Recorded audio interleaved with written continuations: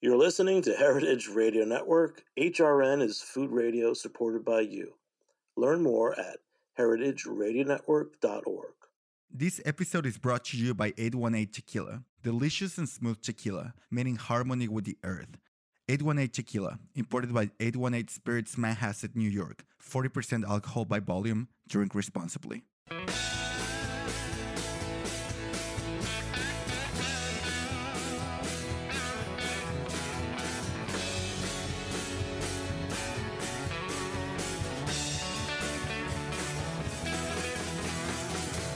Hey, welcome to Beer Sessions Radio on Heritage Radio Network. It's Tuesday, May 17th, 2022.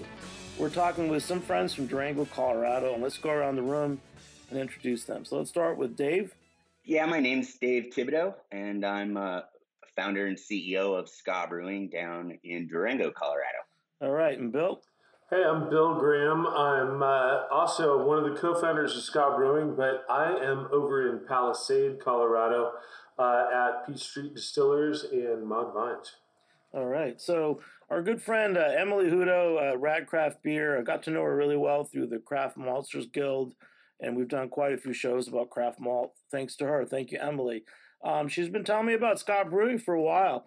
And, you know, when I think of Ska, I kind of forgot that I used to listen to it a while ago. And so I've been dying to meet you guys. And I'm happy that I am now. So why don't you start with us, Dave? Just tell us about Ska Brewing and why you guys got started. And tell me more about Durango, Colorado.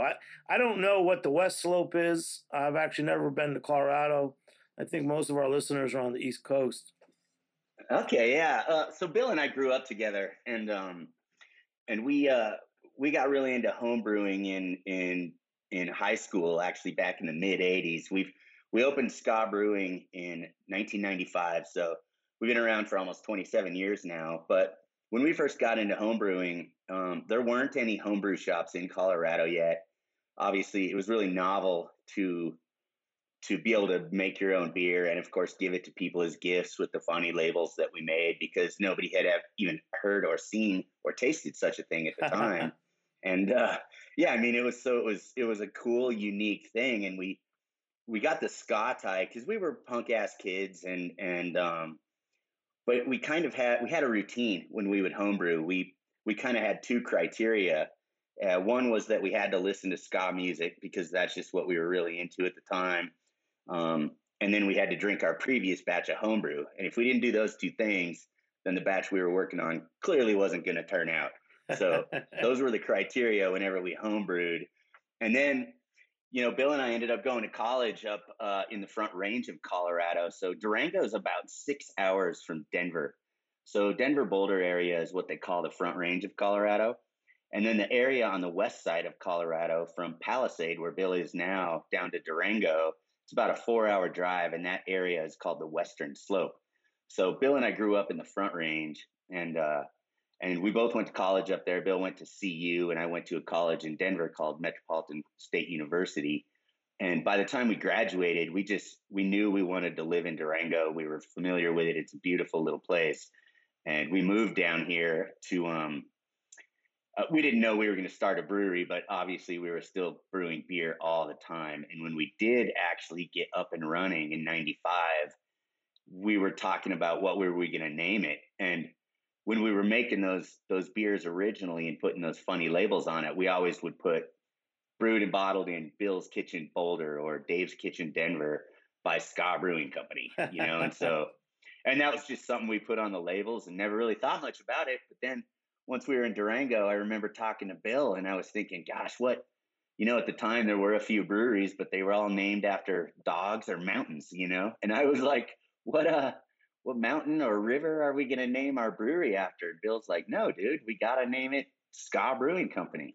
So we stuck with it. And so I hear before we hopped on the air, you know, you had mentioned, God, that seems kind of crazy. And I remember people telling us we were shooting ourselves in the foot. But Durango's kind of a rural cowboy town. So we just told everybody it was an acronym for shit kicking ales when we started out.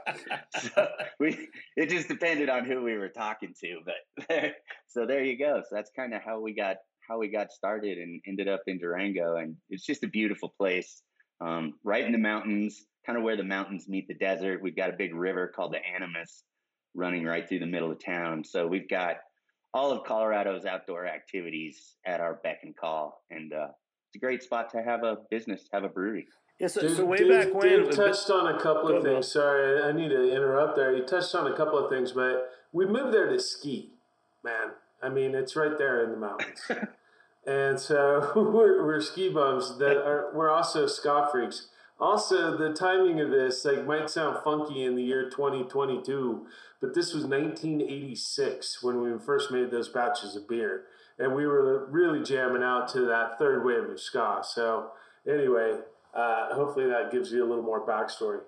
To give some of my listeners who, a little perspective, what was the third wave of ska? What were some of the bands that you were listening to? Because I know you have bands that play out in Durango sometimes too. Yeah, totally. Yeah. There was, ska basically, it could be argued that there's a fourth wave happening, or maybe that it's been happening for a while, but the three original waves of ska, where it started in the late in the 60s, really, in Jamaica, and it was kind of a blend of traditional R&B from the West and the United States combined with some Caribbean rhythms, and then as that it eventually evolved into reggae. So reggae wouldn't exist if it weren't for ska. In fact, Bob Marley and the Wailers were a ska band before reggae was a music genre. And as the music got to evolve, it got popular and kind of jumped the pond over to England. And then a bunch of working class kids, black kids and white kids, started forming these bands. And they called it the two-tone era, or the second wave. And the reason it was two-tone was it was a unity thing amongst the races. So it was black kids and white kids, working class kids starting these bands. And then and that's where a lot of our artwork has black and white checkers to it. And a lot of that's from the second wave. And then when it finally got popular in that's the why States, there's that checker image, the black and white checks. Yeah, that's where it all comes from, was that second wave of ska. So we've used that since we first started. But that was a big thing in that second wave of ska over in England. And then the third wave was when it kind of hopped the pond back to the United States and kind of started mixing with punk rock. And you started getting punk rock with horns, and they had that uptick on the beat, and it got a lot faster. And some of those bands, you and I were just talking, the Mighty Mighty Boss Tones, which played our 25th/26th anniversary here just in September. And some of the other bands were the Toasters, which are still around and good friends of ours. And Pie Tasters. Pie Tasters. Pie Tasters is a good one. Still. And those guys actually, speaking of New York City, the Pie Tasters and the Toasters used to actually have a record label in New York City called Moon Records. Oh, wow. And they had a little retail shop there. And so when we started, Moon Records was kind of a big thing for Bill and I. Those were the bands we were really into, along with the two-tone or second wave bands, which were bands like the Specials, the English Beat, the Selector. So little back history there on ska music. Yeah, I like that. A lot of those third wave. Jimmy, I keep having to talk over you, man. Give me a second here. Sorry, that's my fault. I'm a rambler. That's how we're gonna do it, man. I want you to talk.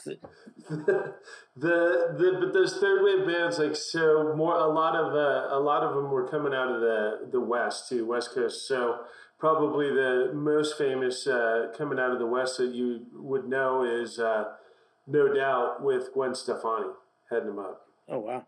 Yeah, right. Cool. So going way back then, like with brewing and stuff. Early on, were you both brewing?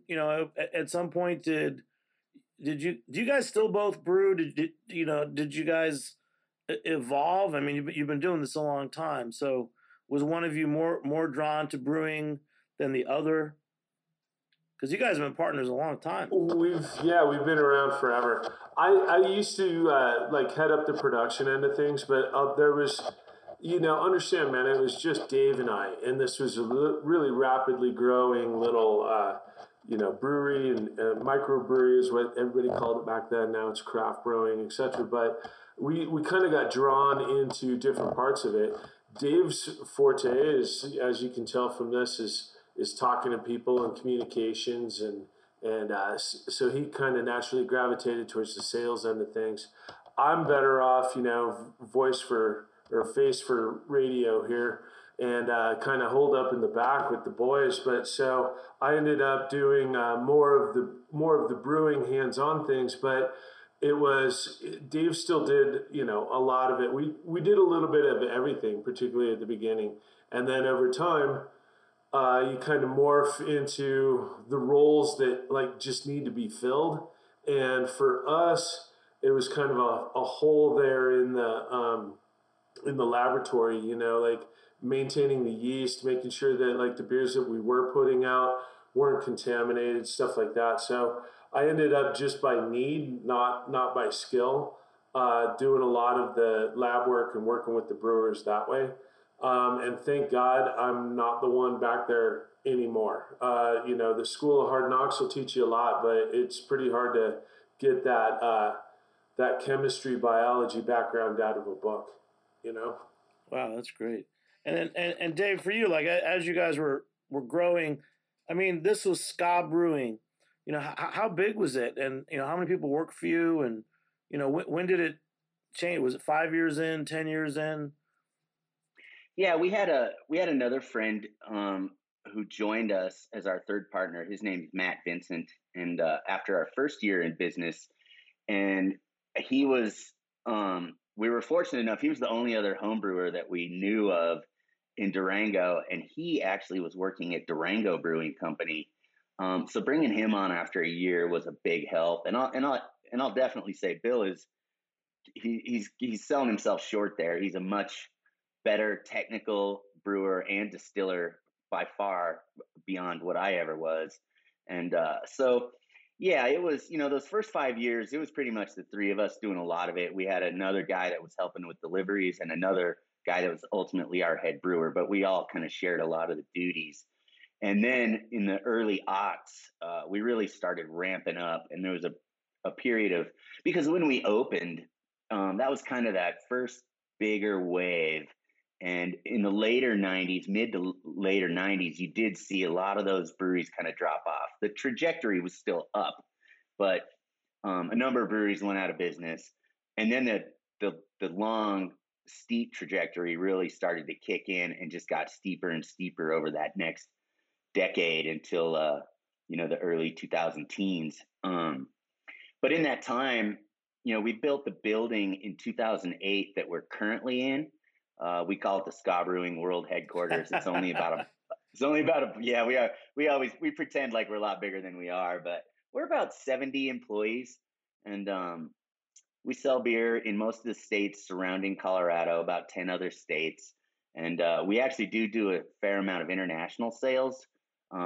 We had a number of things happen quite a few years ago that really kind of launched us in Sweden, of all places, through some chance meetings. But I don't know if you're familiar with Sweden, but they have it's a monopoly, basically. All the liquor stores are government owned, and they actually refer to it as the monopoly or the Systembolaget.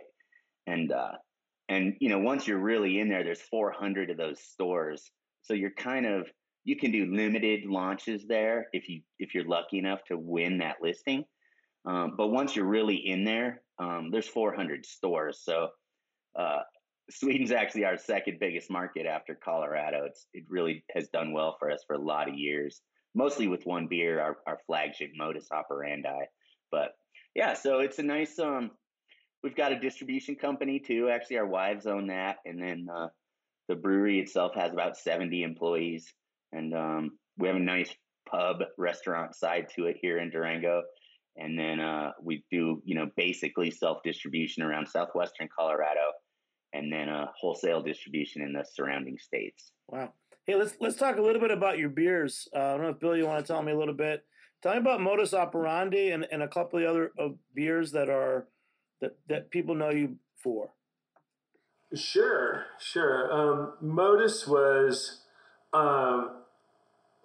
it started off as a beer that we were making for the local ski area.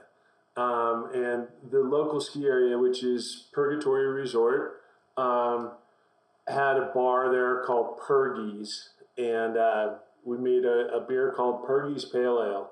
And over time, we just kept kind of playing around with Purgy's Pale Ale. And originally, we wanted to get I wanted to do a single hop Cascade beer, and this was a long time ago. So Cascade being the hops, and just that one variety into a pale ale, or at the time, morphing into that IPA range. You got to understand, this was years ago, so IPA wasn't quite the ridge that it is now, or was, even just a few years ago.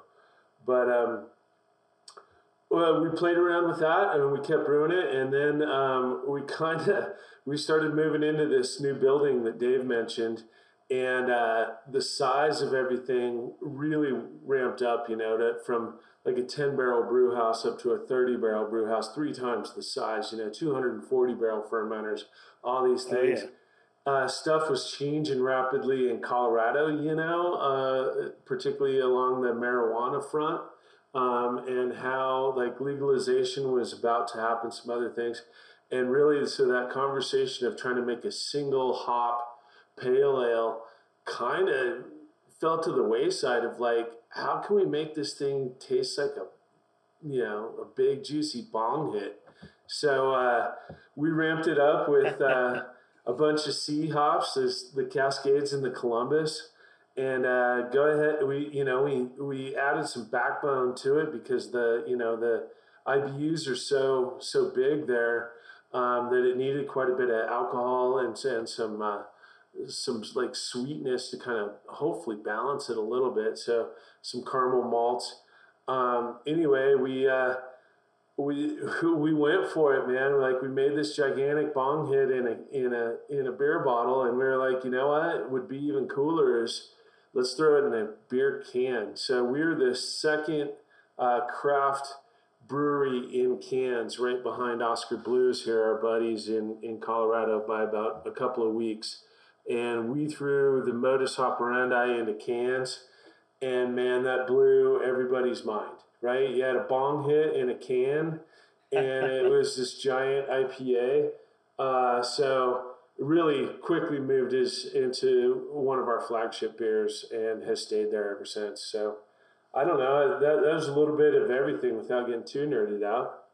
No, it's good. We'll talk about Colorado, so now we can talk about cannabis a little bit. Yeah, right. No, man. We're talking weed. Cannabis is come on. Cannabis is East Coast for investors, bro. Yeah, right. But how did weed, legal weed and beer go hand in hand, since it became legal?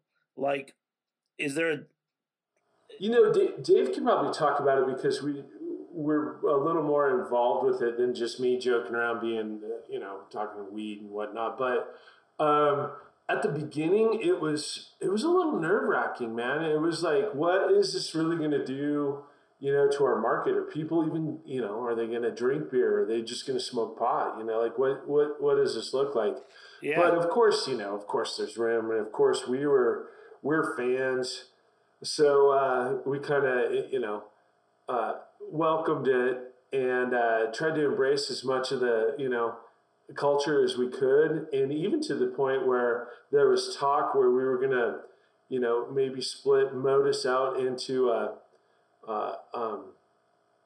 style of weed, a branded marijuana that you could buy from the dispensaries. But Dave's got more of that, and we actually make a few products there at the brewery still that are kind of cannabis based. Yeah, we actually, it was pretty interesting because all of our lives. Not all of our lives, but beginning in college and maybe even high school, I would say we were advocates of legalization. And I think once that actually started to become a reality, and we had our brewery up and running and doing well, it became an issue, and I didn't know how I felt about it, like morally, ethically, as far as business goes. Suddenly we had something competing with what was our bread and butter, being craft beer. And it was a big concern, and it was definitely a conversation that we had at length, when legalization first happened out here in Colorado. But since our other partner, Matt Vincent, he's spun off. He's still an equal partner of ours. It's still the three of us that have been here all these years. He started a ska fabricating company. He makes depalletizers for craft breweries all around the world. But he's also a partner in a business called Ojai Beverages, and they make both CBD and THC sparkling waters. And we're actually there. We actually make the CBD version, can it, and distribute it. So we do have our fingers in there a little bit. Of course, there's not really much crossover as far as the legalities go on the THC side. So we can't have THC here at the brewery, but the CBD side, it's interesting. And selling, CBD sparkling water around Southwest Colorado, and making it and canning it. So we kind of have a little bit of all of that going on, but it's been enough years now that it's really something that's, I don't think about it every day like I used to. I mean, it's not so unique now. It's just life, Yeah, and New York State's just going through it now. A lot of people are having the same conversations. I know people that own a bar who are now going out and renting a cafe space because they want to be lined up for a consumption cafe, which is a whole nother story. But I'm glad we talked about this, because I'm going to have you guys back on again with some New York people, and we are going to talk about weed versus beer. There was one time I wanted to talk. We used to talk a lot to hop growers, and again, like on the last 8-10 years, there was a growth of small hop growers in New York when there hadn't really been any for a long time. And I saw an article a few years ago about Colorado hop growers, and it said that there was some challenge, and I wondered if the challenge for the growers was is it better to grow marijuana? If you're a small grower, are you going to choose? So I was wondering about the impact on the supply chain. If you're a small grower, are you going to choose growing cannabis over hops if you're able to do either? What do you think about that? Yeah, I think that Bill's probably got a different perspective on that from me, because he's actually in a part of Colorado it's one of the two designated viticultural regions that we have in Colorado, but it's a big fruit growing region. You probably haven't heard of Palisade peaches in New York, but in the western half of the country, that name has some cachet when you're talking about fruit and grapes. And Bill's a hop farmer a grape farmer, or a vintner, I guess that's a winemaker, but he's got his own vineyard up there in Palisade, and he's got close relationships with a lot of the farmers in that region. But thinking about some of the people that I know that grow hops here in Colorado, I think it really comes down. It's a question of, first of all, do you understand weed at that level where you want it to be part of your life? I think I personally, I don't indulge nearly like to the level that I used to. It doesn't mean as much to me anymore. I still believe in legalization, obviously, but if it were up to me, I would choose hops without even thinking too much about it, assuming I could grow the varieties or whatever, that the other specifics were there, grow the varieties that I wanted to. But I think about some of the hop farms between here and where Bill lives, and would they grow weed? The funny thing is, at the same time, between where Bill lives and where I live, there are quite a few marijuana farms. Some obviously just hemp or cannabis or CBD, some obviously THC. There is no shortage of marijuana farms around Colorado. You see them everywhere, and there's a lot of indoor. If you're a retailer, you have to have your own grow that you're associated with, a grow being the growing operation. So I think it really depends. It's still somewhat of a fledgling industry, and there's a lot of logistics there, and I think rules are going to continue to change and evolve. So I think it's a pretty complicated subject. I'd love to, if you had some experts that were just beating the topic around, it would be a fun conversation to be part of. I don't know, Bill, maybe you've got more insight being in a region where you just spit on the ground and shit grows, you know? The spit plants pop right up. Well, you're chewing the seeds all the time, so maybe your spit's got seeds in them. Right? No, I tend to agree with like kind of what Dave said there is like, what is like the individual grower's passion, you know?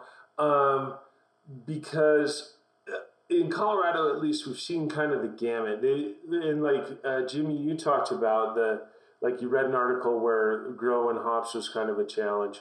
And that's part of like Colorado is, you know, you got Dave talked about it at the beginning. You got the western slope and the eastern slope, and they're totally different microclimates, you know, within the same state. So it's like really difficult to be kind of, you know, talking about the state as a whole with this. But I know that some of the hop trials over on the eastern slope have had, you know, everything from hail wipe it out to tornadoes to, you know, because you got to think from, you know, that Denver area, that Denver Boulder area, all the way out, you know, the next stop is, you know, Kansas, Nebraska. So tornadoes come ripping through that region and wipe out the hop fields. But over here where we're at, there's some more hops being grown. I think it's just been challenging because of the climate, you know, we're a little bit hot, we're a little bit dry, we're a little bit south. So it's so much easier, I think, to get, you know, good quality crops of hops out of the Pacific Northwest, you know, out of the Yakima region. And this area that I'm in is really similar to that Yakima region. You know, there's a lot of cherry farms here. There's a lot of grapes. Yakima, same deal, cherry farms and or cherry orchards, excuse me. And, you know, there's a lot of winemaking. That Washington winemaking area is right there as well as this Colorado area. So it's similar, but I think we're just a little bit hot on that end. And then the way that kind of transitions to weed, or whether it's THC or the CBD, what they're trying to grow, hemp or I guess cannabis, but it's weird. In Colorado, it's kind of went from that, like everybody jumped on the bandwagon and was growing THC weed to sell at the dispensaries. Then the state got on board and changed some of the laws so that if you're going to sell THC from your dispensary, you have to control it and grow it. So that put the kibosh on just, you know, Joe Guy putting a seed in the ground. And then all of a sudden there was the CBD rush and you know, bales and bales of hemp being grown. And I think, you know, hemp is where it's at, but we're still missing some of that infrastructure of, like, you know, the fiber. What do you do with the rest of the plant? You know, like there's all these other things that we still need to kind of play catch up on. So I'm not giving you much of an answer. I know that hops are challenging, and I know that growing marijuana or growing the hemp is it's always changing. The landscape's always changing, or because it's new. You know, it seems like if they can figure out a way to tax it and get involved with it, they do, and then that changes the landscape of what's left for the farmers and the dispensaries and the people that want to sell it. Oh yeah. So as you guys were growing from just Ska Brewing, tell me about opening up the spirits company. Sure. You know, what was the impetus, and, you know, well, how did that fit your interest? Very much the same story as the brewery, man. We were it was kind of because we could. We were screwing around, and I took a quarter barrel keg and cut the top off, talked to our sanitary welder guy, showed him some plans to make a reflux column, we busted the window out of a Toyota Celica that was like abandoned somewhere, or maybe it was a different brand than Celica, but something, you get the idea. Broke the window out because the safety glass broke into these little perfect squares on that particular brand. And those were the rashing rings that we ended up packing the column on this quarter barrel keg with. And then we kind of lucked out too. We had a friend that made a batch of cider, and he was a brewer. And the cider, you know, I forget what it's called. Dave, maybe you could help me out, but it can't be all just apple juice. It has to have a certain amount of barley. I think 50% barley, something like that, in order to be made at a brewery. So it's kind of a hybrid beer, and these are What's that, like a Sizer? Is that what they call it? Kind of, Dave, you know? Yeah, and the deal was when you, if you were a licensed either brew pub or manufacturing brewery in Colorado, then anything you made had to have 50% malt in it. And so we had friends that were professional brewers that were brewing what they were calling ciders, even though it was half barley, because that was the only legal way they could produce it, because to actually have a cider manufacturing, that's a wine license in Colorado. So they were a brew pub in Denver that was making a cider that was half barley, but they called it their cider, or I think Sizer. But they called it a cider, and that was really it. It was a legality thing.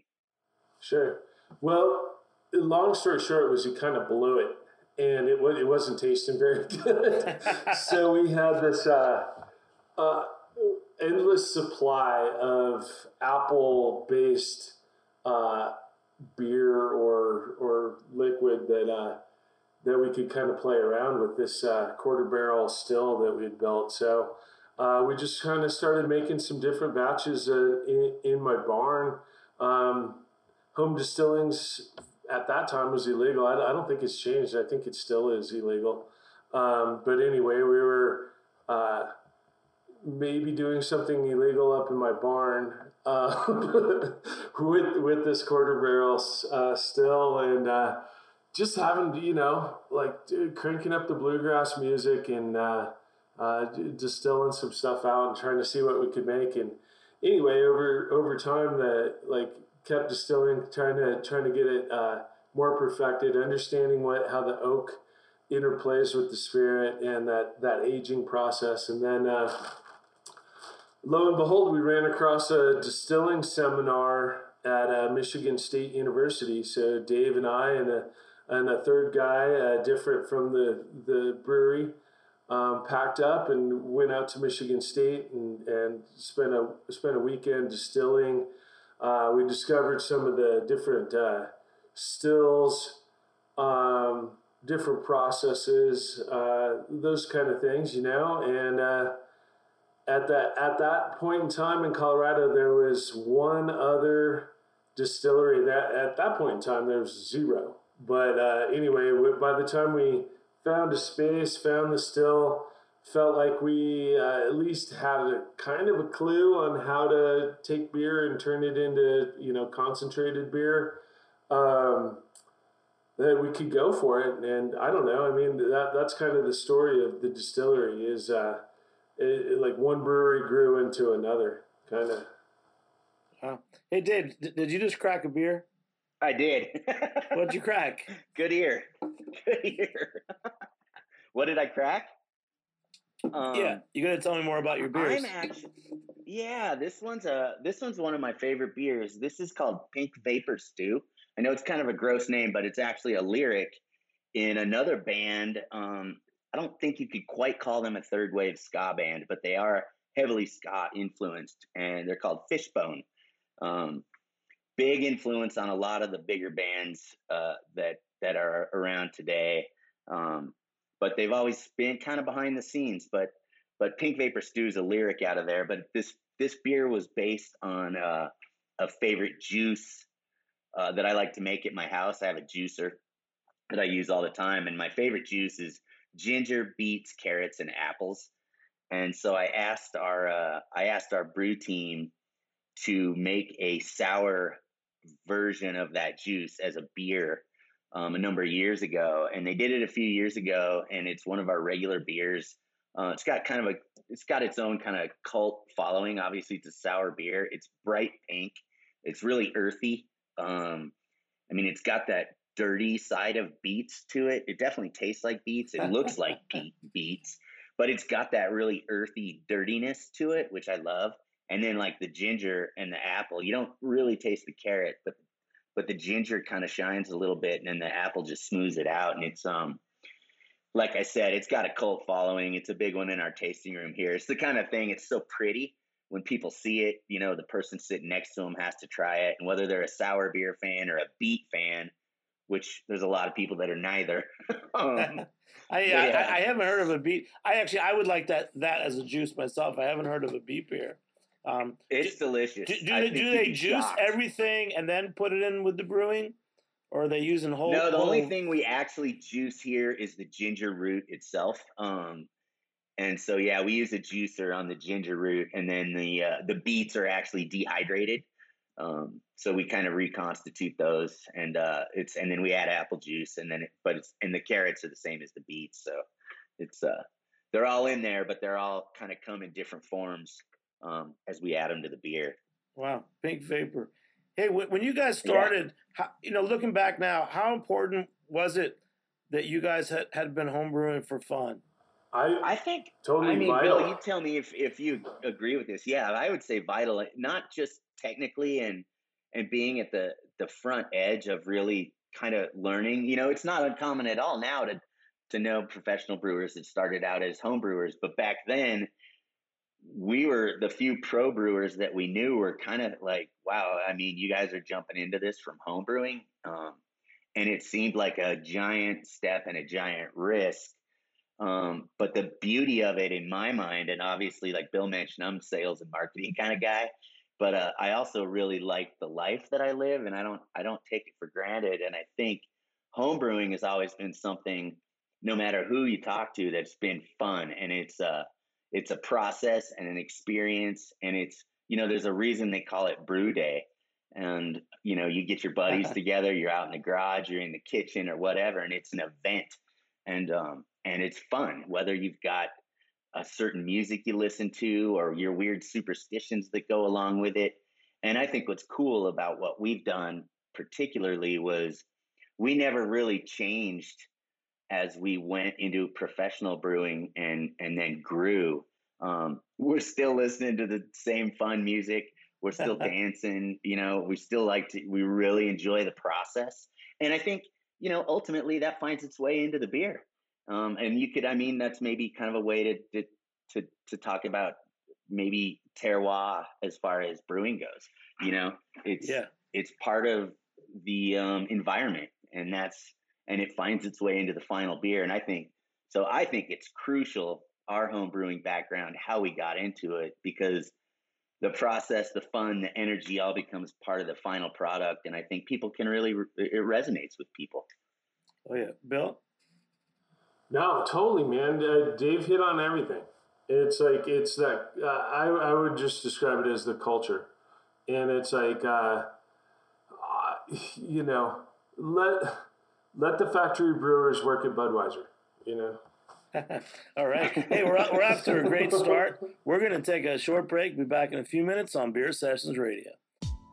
I'm Chava Periban, co-host of Agave Road Trip on HRN, here to talk about 818 Tequila. 818 creates their tequila using traditional methods at a family-owned and operated distillery in Jalisco, Mexico. From the blue agave they grow to their recycled glass bottle, 818 emphasizes the earth's importance in all they do. Their distillery runs on biomass and solar power, which means they don't rely as much on fossil fuels and are able to reduce their carbon footprint. Their labels, corks, and boxes are all certified by the Forest Stewardship Council as coming from sustainability managed forests. 818 is a proud member of 1% for the Planet, through which they support HRN as well as Sacred, my organization in Jalisco, where together we transform agave byproducts and water waste into adobe bricks that are donated to local infrastructure projects. like a local library in Zapotitlan de Vadillo. Visit drink818.com to learn more about their sustainability efforts and find 818 near you. 818 has been part of so many magical nights for me, and I hope you enjoy it as much as I do. 818 Tequila, imported by 818 Spirits, Manhasset, New York. 40% alcohol by volume. Drink responsibly. Hey, welcome back to Beer Sessions Radio on Heritage Radio Network. Become a member and support us at heritageradionetwork.org. There's over 30 shows about farms, chefs, cocktails, and beer and more on heritageradionetwork.org. So we're talking with the guys from Ska Brewing, Bill and Dave. And before we did the recording, I got inspired and I listened to the Mighty Mighty Boss Tones. And I'd never listened to them before, but I'm getting a sense of what Ska Brewing's like. And our friend Emily Hudo from Rad Craft Beer, who introduced us, she was saying that was a big part of the scene in Durango. Is it just because of you guys? You know, or is there really like a ska fan scene going on there?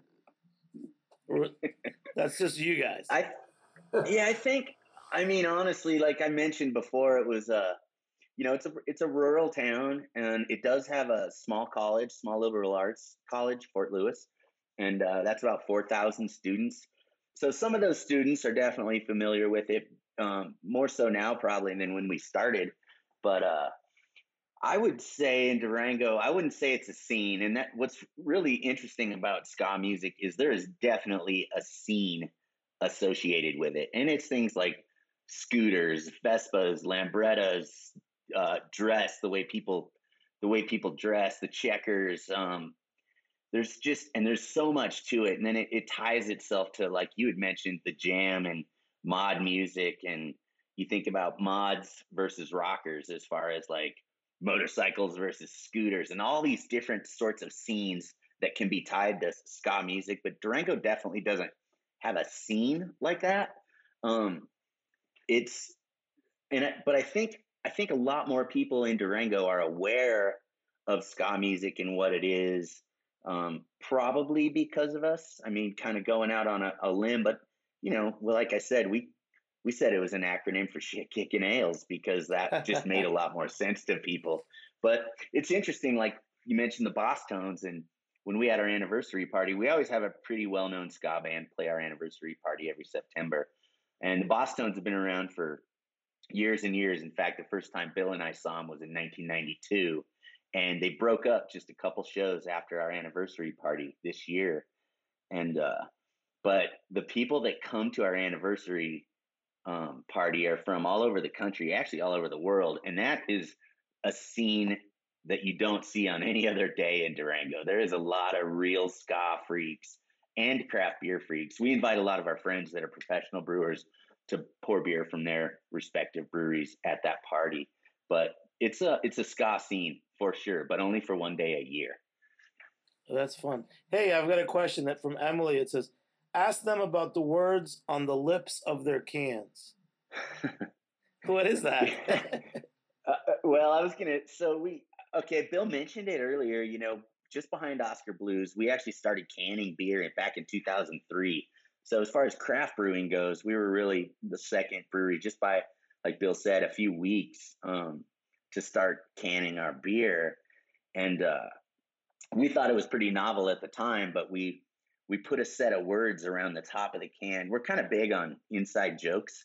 And so we put a bunch of words around the top of the can that they were either an inside kind of joke, or they were something you had to look up or Google, or maybe it was tied to what we believed the idea behind cans was, at least for us at the time. Maybe, how accessible they are if you're living in a community that's really thrives on outdoor activities, for example. So I think we had like rafting or fishing maybe on that first can, but then we also just had random weird stuff. Like the Modus can has HHH on it, and HHH is a reference to the Hash House Harriers, which that's something everybody could Google if they're not aware of it, but it's basically a drinking club with a running problem. And that's an international thing started by an expat like in Malaysia in the 50s or something. But Bill and I were both Hash House Harriers. So we have all these kind of inside references and it's fun to just have. And Bill, I don't know if you recall doing this, but we would just have these brainstorming sessions about what the words around the lip of the can were going to be. And it's been a fun thing. We still do it to this day with every beer we make. Wow. Sure. And the whole point with even back then getting into cans was, craft beer, particularly at that time, was so glass heavy. And in Colorado, where 90% of your life seems to be outdoors, be it skiing, hiking, backpacking, like you said, fishing, rafting, windsurfing, you name it. It made sense for us to get into cans. So we wanted to highlight that, even golf, like you just don't, broken glass hurts your dog and stuff, and it really made us want to try to push people away from glass. The efficiency of cans, everything about it. You ship a pallet, it's 28% more beer, it's 28% more efficient. All these great things that coming out of aluminum for beer in particular. So I think that was like a lot of the motivation. Then the other thing, like Dave said, is like I don't know if we're just suffer from boredom or what it is, but it seems like we always get together and come up with these goofy ideas of like, what's the most esoteric thing that nobody's going to understand that we can put on this thing, and challenge ourselves. So I'll tell you, I'll make a request. One of your cans next year, just put on the lip, but broken glass hurts your dog. Yeah, right? I like that. It might be the title of this show. That's pretty good. Yeah, hey, is that not the most Colorado thing you've ever heard? It's thoughtful for sure. Hey, more about you guys. So you guys are both growers. Let's talk about that. So Dave, you're a gardener. Yeah, it's funny enough. The minute I get off this podcast, I've got a group of 50 different people from CSU, which is the Colorado State University out of Fort Collins.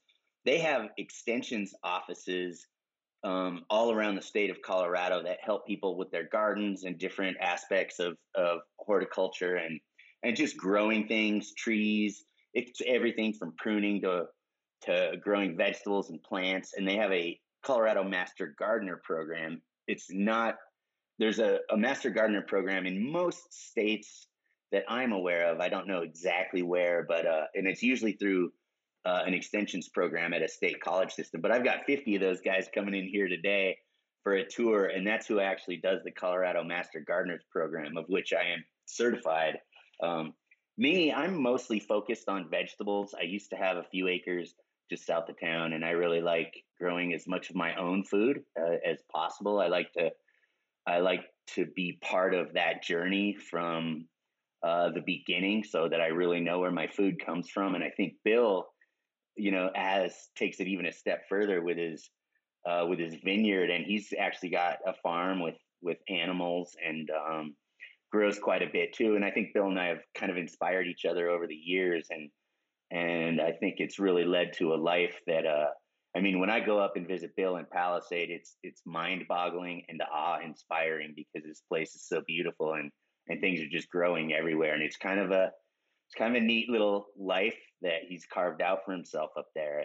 And I'm envious. But yeah, I think for both of us, Bill, you can go ahead and answer, but it's a lot of that journey. And I know, Jimmy, you've done a number of shows where you touch on this too. And I know that you're involved with some of this stuff back in New York at the same time about really understanding your food and where it comes from. And I know obviously you had a few restaurants, and so you've got this aspect to your life too. So I think you kind of know what I'm talking about. But Bill, you want to expand on that a little bit? Yeah, sure. Thanks, Dave. The vineyard is pretty, it's pretty cut and dried. We grow grapes and get them off to different winemakers. I was growing like kind of the perfect setup for Chateau Anouf de Pop. So Cab Sauvignon, Cab Franc, Malbec, and Counois. And it was 2020, man. Such a great year for everybody, right? But anyway, October of 2020, we had one of these weather events that was just right to be wrong. It was a day of about 72 degrees, and by midnight or 2 in the morning the next following morning, it was down to about 15 degrees. So it was just kind of weather whiplash. Anyway, it caused not all of the vines, but a significant amount that weren't hardened off yet. The trunks basically failed. There's too much liquid up in the trunks to withstand that cold of a temperature, so they split open. So just learning experience. I've just finished replanting about 21 rows, so about two-thirds, a little over half of the vineyard here, and I've replanted with some Austrian varietals. My hope is that these Austrian varietals are a little more cold tolerant, particularly in the fall there. But anyway, Lemberger is in the ground now, and Zweigelt is in the ground too. So I've got a local winemaker that's pretty excited about making it, as well as a local restaurant that's excited about buying the wine after it's made. So that's pretty exciting. And to Dave's point too, my son shows 4-H pigs at the fair, and so we raised some show pigs, and these show pigs that don't quite make the cut, if you will, end up in our pubs. Both the pub that's here in Palisade and the pub that's in Durango will buy these. We'll buy the pigs and custom butcher them for the restaurant, and that's definitely a cool thing. As well as what ends up in our own freezer. So it's pretty cool to know where your food came from and the people that grew it, and kind of the story that here's an 11-year-old boy that put together this beautiful show pig, and walked it, hand fed it twice a day, and walked it every day, and all these great things so it was really treated with love and respect, and no bad vibes at all. Wow, that's beautiful. Well, so then with your spirits, so the Peach, what's it called? Peach Street Spirits? Yep, Peach Street Distillery. Are you growing anything that you're distilling with? Tell us about how that works. We get everything right here from the valley. So we're definitely like grain to glass, fruit to glass, scratch distillery. Like we're really unique that way. But me personally growing it, we're not quite at that level. I just I'm the wine is better off as wine than it is distilled. The little bit of grape spirit that we do make, there's a lot of gewürzed grapes here in the valley that don't really have a home. So we're able to get them a lot cheaper into the distillery. So a matter of economics there, but they are grown right here. I mean, this little valley isn't very big, so it's pretty cool when we talk about like the size. So when we're making bourbon, our corn farmer's 3 miles away is all. And, he brings that corn right over, cracks it at the farm, and then brings it over to us, and we're, mashing it and making sour mash and creating bourbon from that corn.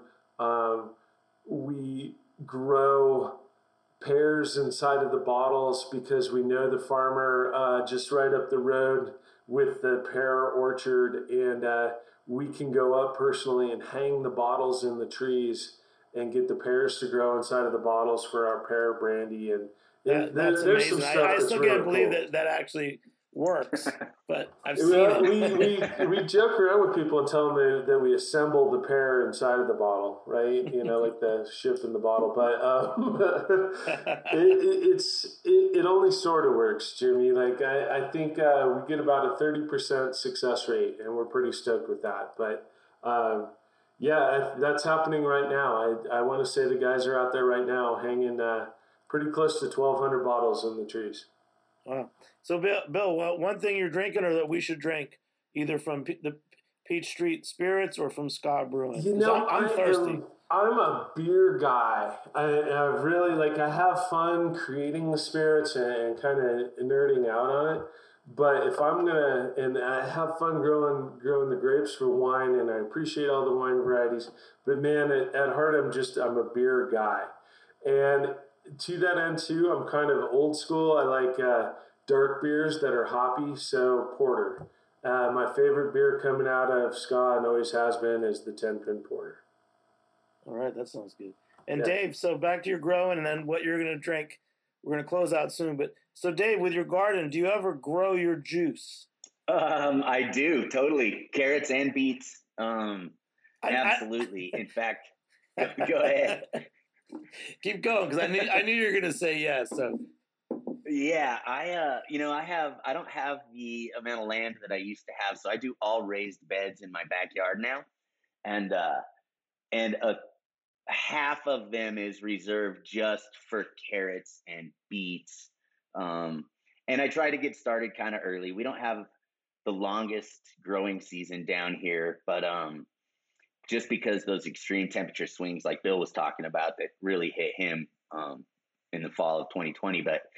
But so yeah, carrots and beets, and beets are pretty easy to grow. There's a lot of tricks to carrots. They hate competing with each other. So learning how to grow those two vegetables has always been crucial. But yeah, and then I like to get what I can as far as the apples from.